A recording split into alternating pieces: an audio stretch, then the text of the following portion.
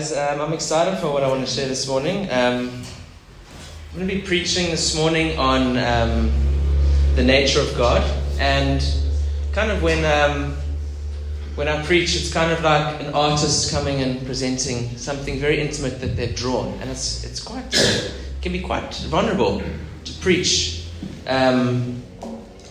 Actually, your innermost thoughts. But what I want to share this morning is what I really believe and what I really feel, and I feel like it's going to bless us. And it's certainly been a journey getting to this place. And I really hope that each one of you is on a personal journey of your gospel evolving in your own life.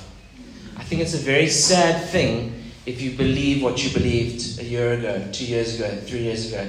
If we still have the same framework on God, if we're still saying the same thing about Him, there's a good chance you've got stuck in more of a fundamentalism where your certainties had actually trapped you in out of a place of fear, more than actually an evolving gospel where God is becoming bigger and bigger and He's shattering some of the mindsets you had. And I just wrote you, the nature of revelation is that what I once believed was actually wrong.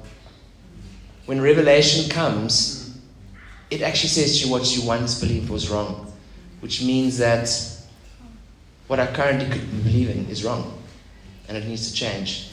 So Paul prayed for the spirit of revelation to come and to bring change. So I really pray that as I preach this morning, I've got a little video, that God would bring revelation to our minds.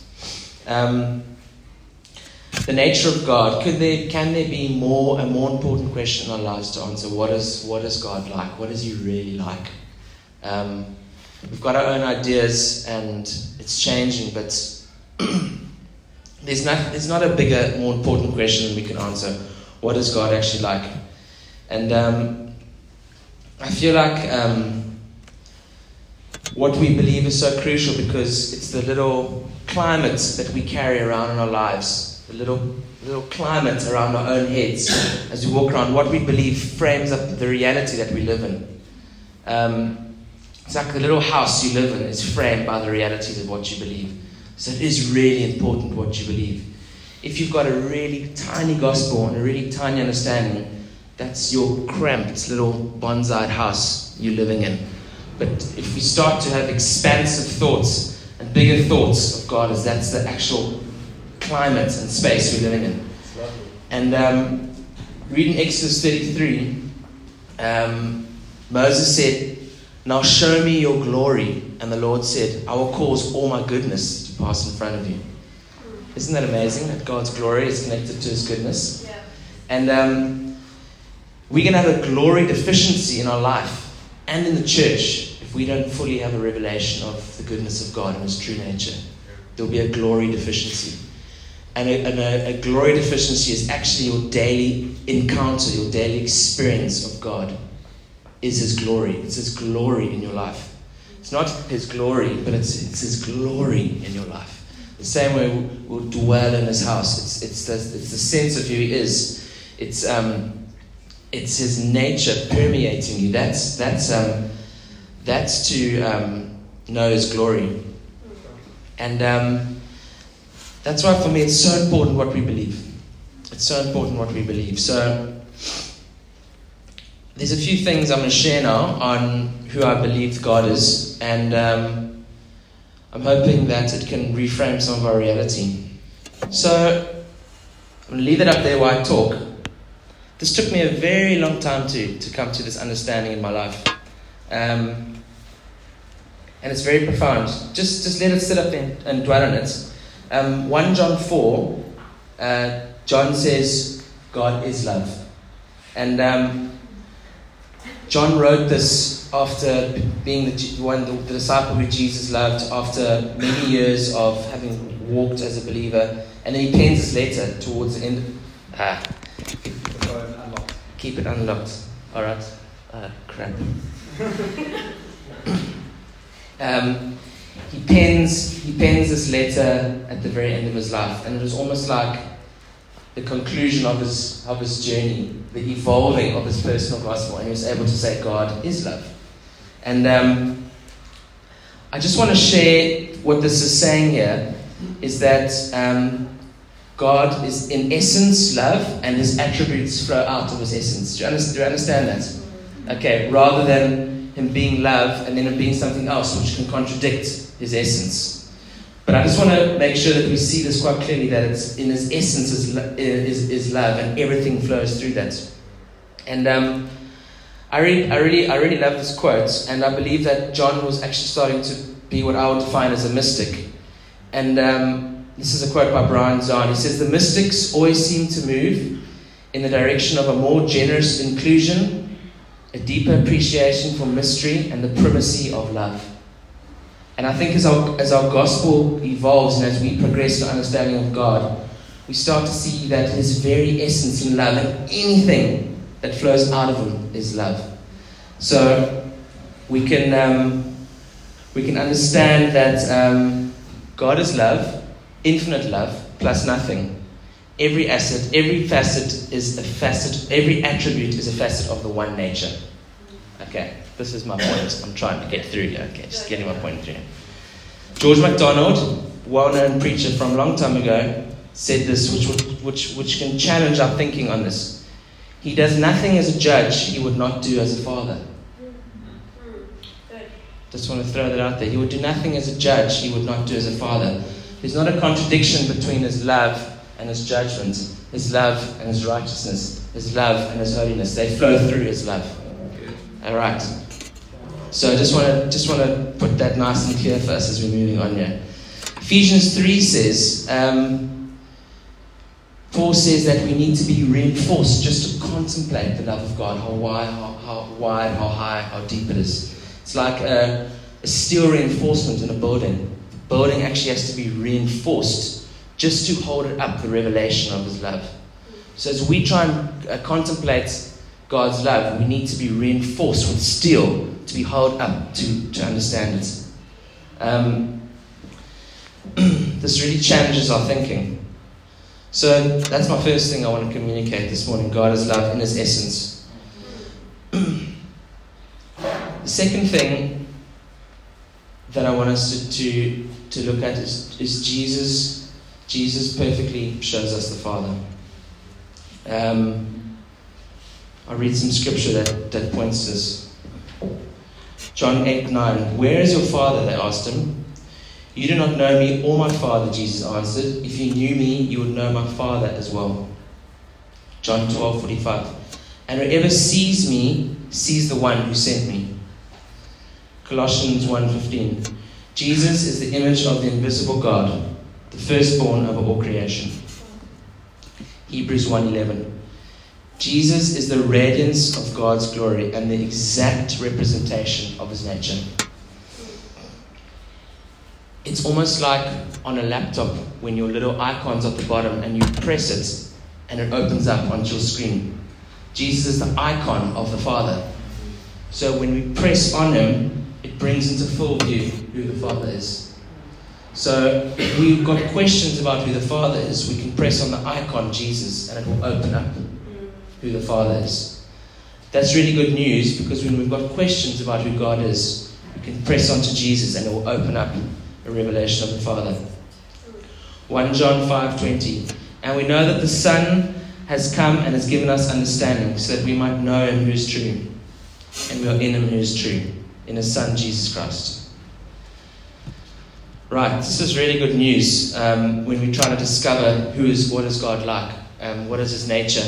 We can look to Jesus and see all his actions, everything he said, and get a full understanding.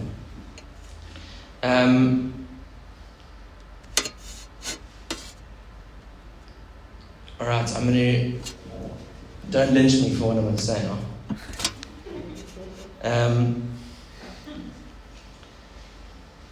I'm always getting on about this. I love the Bible. I love the scriptures. But the beauty of the scriptures is that they reveal Jesus. That's the beauty of the book. The book is the ore. The gold is inside the ore. The Bible reveals Jesus. So C.S. Lewis said, "It is Christ himself not the Bible, who is the true word of God. The Bible read in the right spirit with the guidance of good teachers will bring us to Christ himself. So we see Jesus even redefining the scriptures and what the Pharisees believed about him when he comes on the scene. When he says, "I'll bind up the brokenhearted." If you actually read, and I've come to bind up the brokenhearted, to declare the day of the Lord, to set the captives free. And if you actually read in the original Psalms, it says, "and to declare the day of the Lord's vengeance." But Jesus actually leaves that out when he stands up and preaches, because he's actually redefining who God is. And this can be tricky with our thinking because we've read it somewhere in the scriptures, but Jesus is now redefining who God is. And we see also Jesus coming on the scene and saying, "You've heard it said, but now I say." So we once again see him redefining who people think God is. When he comes on the scene, he says, "No one knows the Father, but I've come to reveal him." He's saying that to the Pharisees who had the scriptures, who had what Moses said. But here's Jesus on the scene saying, "No one knows the Father." He's like this moment on the scene when God fully reveals himself. So, he also says, "You think you'll find me in the scriptures, but here I am in front of me, and you're missing me." It's quite a challenge for us, isn't it? So, my journey of reading the Bible, which I love, has actually been one of understanding that the Bible is the record of I'm just going to read this. The Bible is the record of documenting Hebrew thinking about God, culminating in Jesus as the divine Logos made flesh. So, we need to understand that the scriptures are a progression of Jesus being revealed slowly and slowly and slowly. It's Hebrew thinking trying to understand and pen who God is. It's psalmists writing down their deepest thought, their struggles, trying to understand who God is. Slowly, slowly, slowly moving on until boom, the divine Logos comes on the scene and fully reveals who the Father is. So it's so dangerous for us to plow back into the Old Testament and try and pull out who we think God is. Understand how dangerous that can be. We can read it completely out of context. The scriptures, this is where you might look at me like this. The scriptures are not equally inspired or from the same level of consciousness. Literal interpretation of scripture is the Achilles heel of fundamental Christianity. It's the Achilles heel because you look at it and it starts to contradict Jesus, but because there's actually a progression of the revelation of Christ coming through until Jesus comes on the scene. It's like the light bursts out. It's what's been on the tip of the Father's tongue, and he can communicate exactly who the Son is and exactly who the Father is. I really want to say that because we can become so confused about who the Father is when we read the Bible. And I'm not saying don't love your Bible, but read it with context, because it's all pointing to Jesus and the revelation of the Father. So I say that because it can sometimes get in the way of understanding who Jesus is, and Jesus helps us to understand the Father. So hope that doesn't freak any of you out. It's alright. No, bro. Alright. Okay. Good.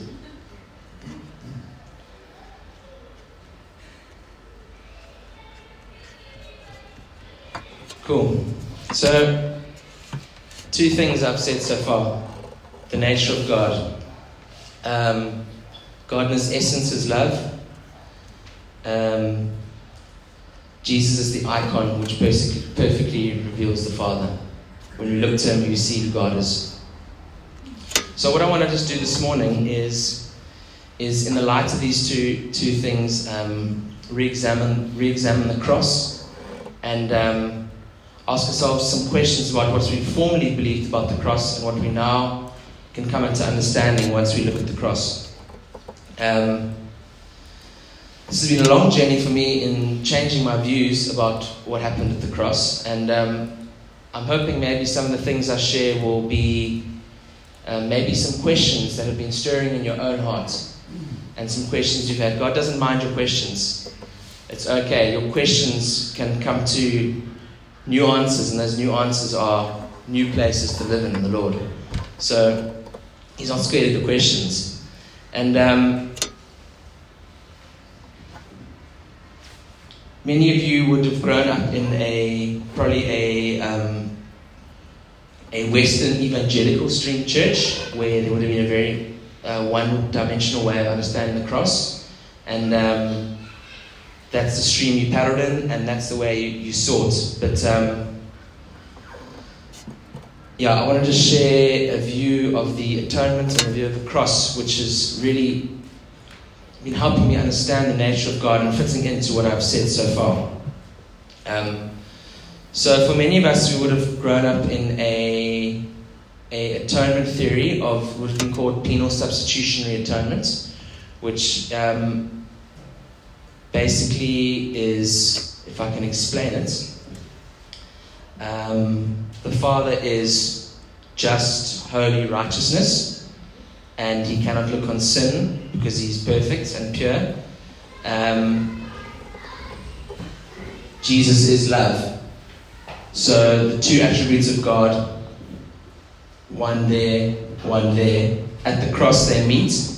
God, instead of punishing us, punishes Jesus. His wrath is appeased, and now we have access back to God. You heard that? Maybe that's what you thought. If we think about that in what I've been saying so far, we've got an initial problem because we've said God is love, God is holy, God is just, and we've put them next to each other instead of letting them flow through the one. And we get to a problem here where we actually split the Trinity, because Jesus is one way, but the Father is another way. Is that making sense? Because God is a certain way, and Jesus is a certain way. So Jesus reveals the one part of God, but God's the other way. So we've got a split in the Trinity, which is not what we've been discussing, because God is just like Jesus. So if we can read 2 Corinthians 5:19, which is beautiful scripture. For God was in Christ, reconciling the world to Himself, not counting people's sins against them. And He gave us this wonderful message of reconciliation. 2 Corinthians 5:19. Unfortunately, what I realized in my own theology, which was going on, was I was actually interpreting the scripture like this. For God was outside Christ, punishing Him, reconciling Himself back to the world, not counting people's sins against them if they would believe.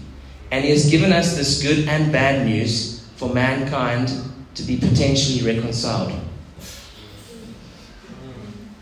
Have you thought about that? I'll read that again. For God was outside Christ, punishing Him, reconciling Himself back to the world, not counting people's sins against them if they believe, and He's given us this good and bad news for mankind for potential reconciliation. That's actually what I was believing. But we see something completely different actually in the scripture. God was in Christ, for starters, reconciling the world to Himself. God did not need to be reconciled back to the world as if He had changed His mind about humanity, and Jesus is the one who comes and produces the capital to change them back towards us. If we understand the problem there, this is deeply traumatic to our souls, which is the original issue with Adam and Eve, that they lost the revelation of their sonship and daughtership.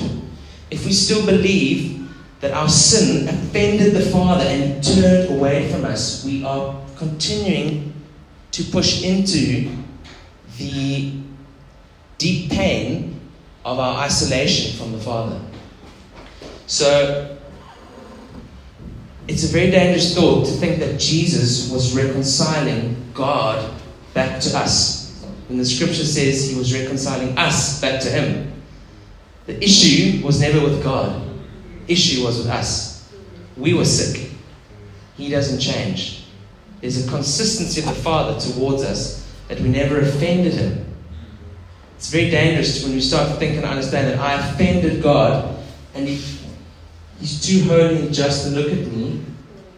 But yet Jesus can come and be fine with us, yet the Father can't. We've split the Trinity. For God was outside Christ punishing him, reconciling himself back to the world, not counting people's sins against them if they believe. The scripture says God is not counting people's sins against them. This is the radical good news, that you can go up to anyone in the streets right now, believe or non-believe, and say, God is not counting your sins against you. He declares you innocent. Radical good news. Radical truth of his initiative to forgive man's sins. Behold the Lamb of God who takes away the sin of the world. If we don't believe that, we've got some problems, because we believe that God's forgiveness is purchased, not freely given. God just forgives. He doesn't need the divine reigns of Jesus to change his mind to suddenly forgive us. He actually just forgives you because he loves you. The gospel invites us to participate in God's forgiveness, not to ask for it. That's good. Radical as well. Yeah. The gospel declares God's forgiveness. It doesn't say if you believe, God will forgive you. You can't exchange your faith for God's forgiveness. You've gone back into works. He declares his forgiveness for mankind. Jesus did not shed his blood to buy back God's forgiveness. Jesus shed his blood to embody God's forgiveness.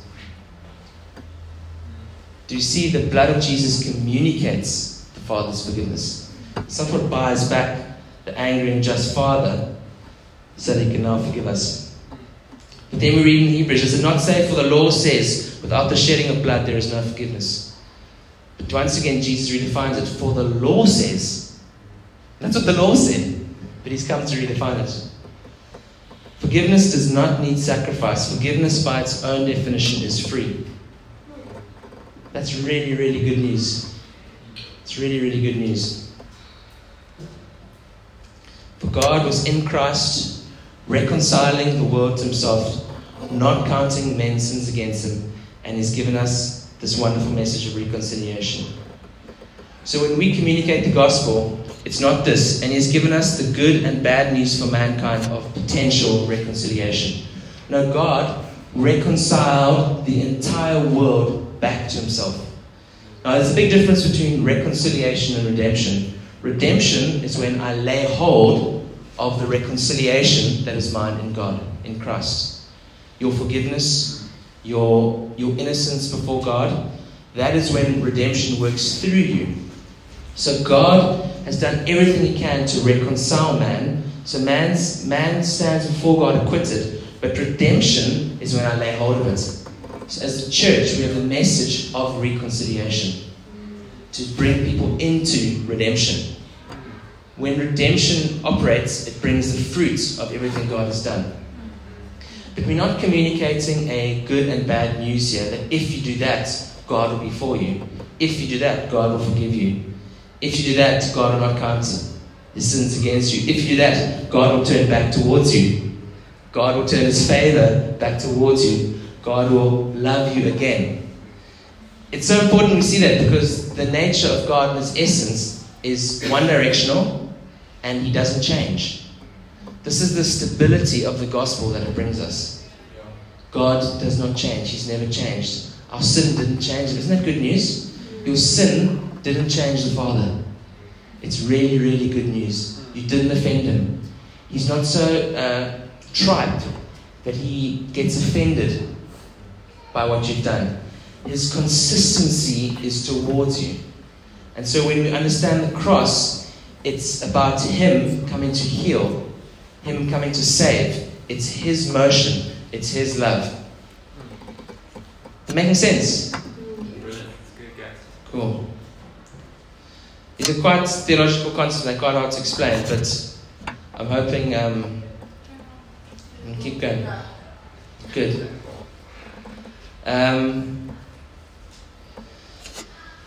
So you might say to me, Gaz, what about God's justice?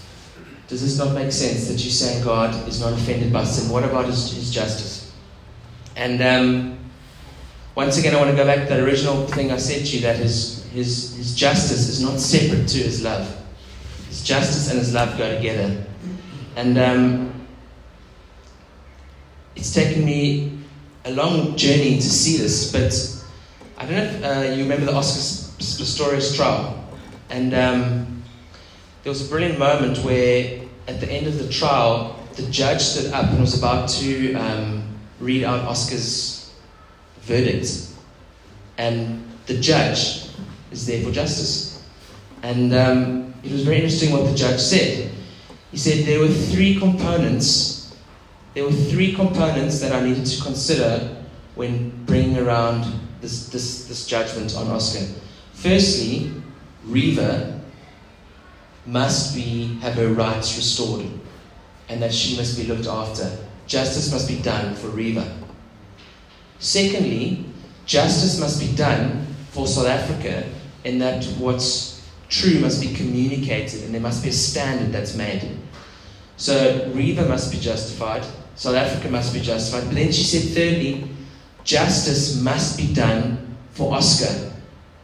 What is good for him? Isn't that amazing? True justice has restorative inclination towards us. It doesn't neglect the person who is the offender.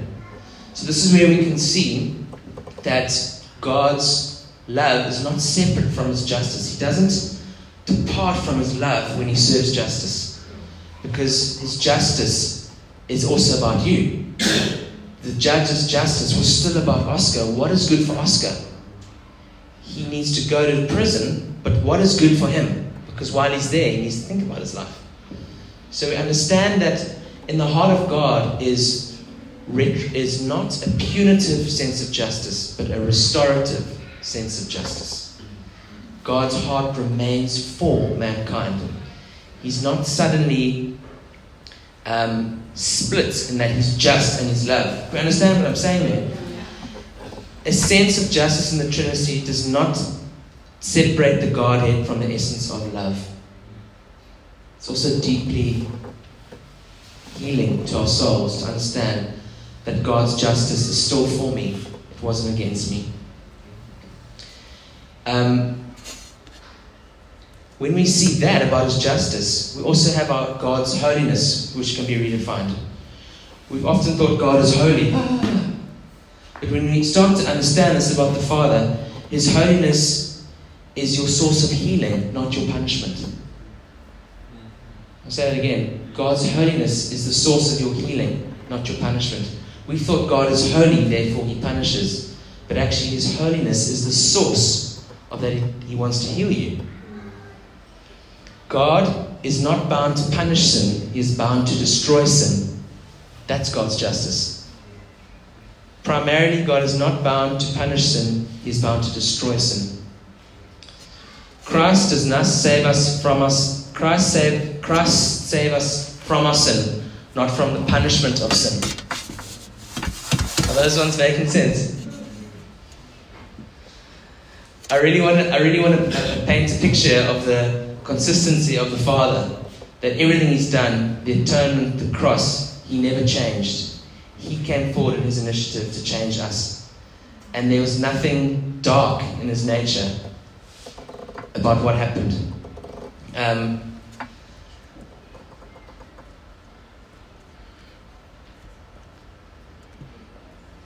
So bringing this slide to a conclusion. The gospel is not a legal case. Not a legal case. It is a family plea. We are acquitted of the case we built in our minds that made us think we were enemies of God. Colossians said you were enemies in your minds. You weren't God's enemy. God was never your enemy. You were enemy in your mind. We preached a message which said our sin made us at enmity with God, as if we were enemies, as if God was suddenly against us, but we were enemies in our minds. Whether we are a prodigal or an older brother, the call is to come back to the Father's embrace, to enjoy His house, and realize that all He has ever wanted for us was to live out our true identity as beloved sons and daughters. We are made by love for love.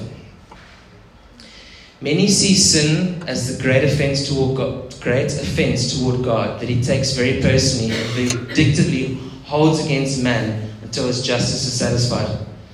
This is first a total misunderstanding of God's character, as if He can be offended, and secondly, as if He has a choice to love or not to love based on some condition.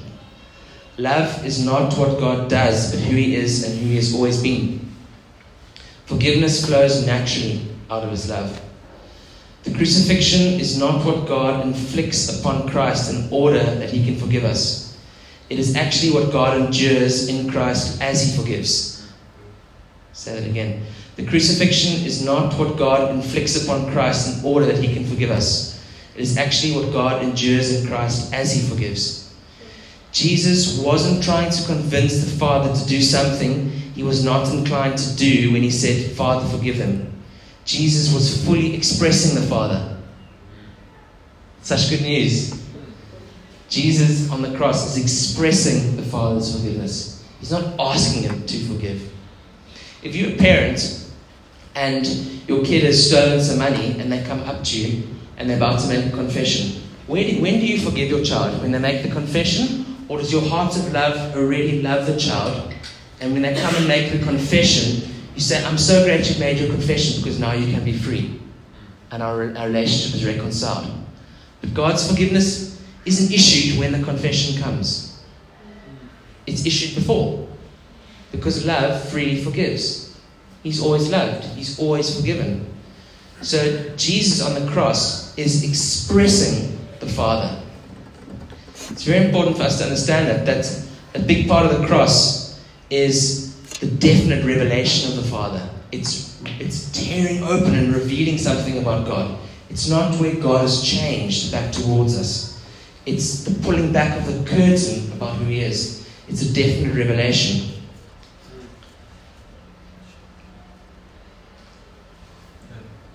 Yeah. Question. I'm really enjoying it. I also feel like I'm there. Like one of the old conclusions of the old way of thinking is that if you're not part of the group, then you go to hell. And you die, you're unsaved, the whole life. How do you see it? Yeah. In terms of when you die? I often have discussions with Christians and like I don't feel like if my kids ask me, they hear about hell and it makes them scared. And I say I'm not sure what God is love, and the way that He sees people is through love. And we talk about those sorts of aspects. But how does it feel? I'm going to say something about that now. Let me just finish this. Father, forgive them. Jesus was fully expressing the Father. I believe this is the true meaning that God was in Christ, reconciling the world unto Himself, not imputing their trespasses against Him. What love is this? It must be the question that overwhelms our heart into faith. So, to your question here, actually, I had something here. So this is obviously quite controversial, and we're all going to be on a journey of understanding what does it mean that people are lost, what is heaven, what is hell, what are these questions. When we start to get a revelation of this love, this consistency, this Father who doesn't change, suddenly these the Bible talks about hell, judgment, these things don't change, but the lens through which we see it changes. So I'm certainly not someone who's thrown them out of the window. There's definitely a new lens to which we can see it through the consistency of the Father. So let me just share this with you. This is cool because actually I'd written something about this. The early church father, John Chrysostom, said this: It is not God who is hostile, but we. We are hostile. God is never hostile.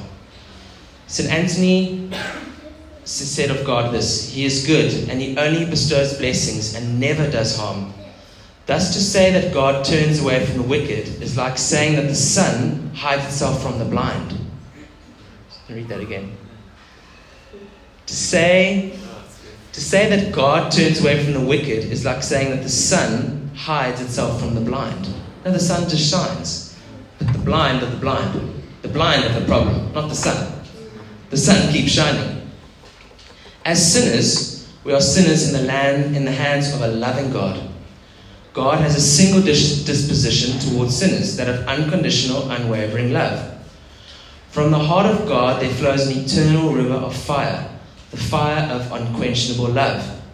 The question is not whether God loves us, but how we respond to God's love.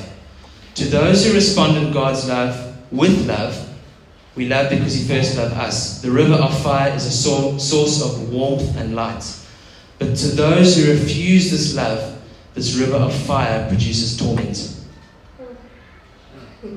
Alright. Our God is a consuming fire. So, my shift in my thinking is that to be outside the kingdom, to be unredeemed, is not to have God against you, but is to be completely wrongly positioned and wrongly set up to the love of God. It is to be incapable actually of being in the love of God because you don't know what to do there. We need to be trained to be in the love of God. But the scriptures are very clear about being outside of the kingdom. It says in Revelation, those outside of the kingdom. But what I understand about the Father and what I understand about the cross is that outside of the kingdom is not punishment, because Jesus declares mankind's innocence at the cross, and He declares mankind's forgiveness. So outside the kingdom is not punishment. It's also not separation. Because David even wrote, if I go down to hell and lay my head there you are with me. So the reconciliation that was won at the cross was to turn mankind completely back to God and remove everything that stood in their way. No separation, no sense of punishment. The Father's consistency of love, the Father's consistency of forgiveness, declared now, fully available. You are reconciled. Be reconciled, not become reconciled. Be what I have done. When I can be reconciled, I am redeemed. And I'm able to enter into the kingdom and walk in the truth of my reconciliation. But for those who don't respond to the initiative of God, you stand positioned outside of reconciliation, and you stand in a position of being unredeemed. That doesn't change God's disposition towards you. So His heart is still one of love, but for me, understanding judgment and hell now is that they are the way you interpret the love of God. Time of the essence. Does that help me your question? I think I also feel like when we die at the end of the story, yeah. God doesn't see us, doesn't look through a pipe through time. Like God sees me going through the pipe. God sees the pipe on the side. Something I think about, my family that's died, I'm going to have to say, but asking someone to pray for them. I feel like God can change things even once they pass. So the whole thing of Thanks for asking questions, and this is evangelical suicide. These questions you're asking right now. And I think it's cool that you get to ask them. There are a lot of churches where you're not even allowed to ask that. And I'll wrap it up. I think the questions are valid because once again they point us towards what is God like? What is He like? What does mercy look like? What does inclusiveness look like? Am I more inclusive than God? Am I more forgiving than God? And I think we come to a landing where we see the cross, we see Jesus, we see the moment where things are fully revealed, and we're like, that's what God is like, that's what God is like, and I build my life on those things. The other questions can fall gently around that truth, and we don't have to dogmatically hold on to them like this is exactly what I believe, but we can live in a mystery of how those things work. But we can stand on the surety of who the Father is, and there can be a mystery around some of those harder questions. For me, God's brought me to a really beautiful place where those questions don't influence who I see God as and what He's done for me. They don't bring me into attention anymore. I know who God is. I know what He's like. He can work out the details. There's a consistency to who He is. I got through that. Does it make sense? I hope it makes sense. I really, I'm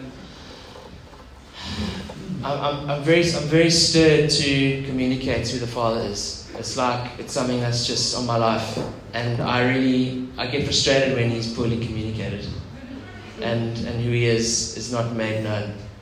And I think it's His longing for us to see clearly who He is in His nature, and for us to really be healed and to be nurtured by His gospel.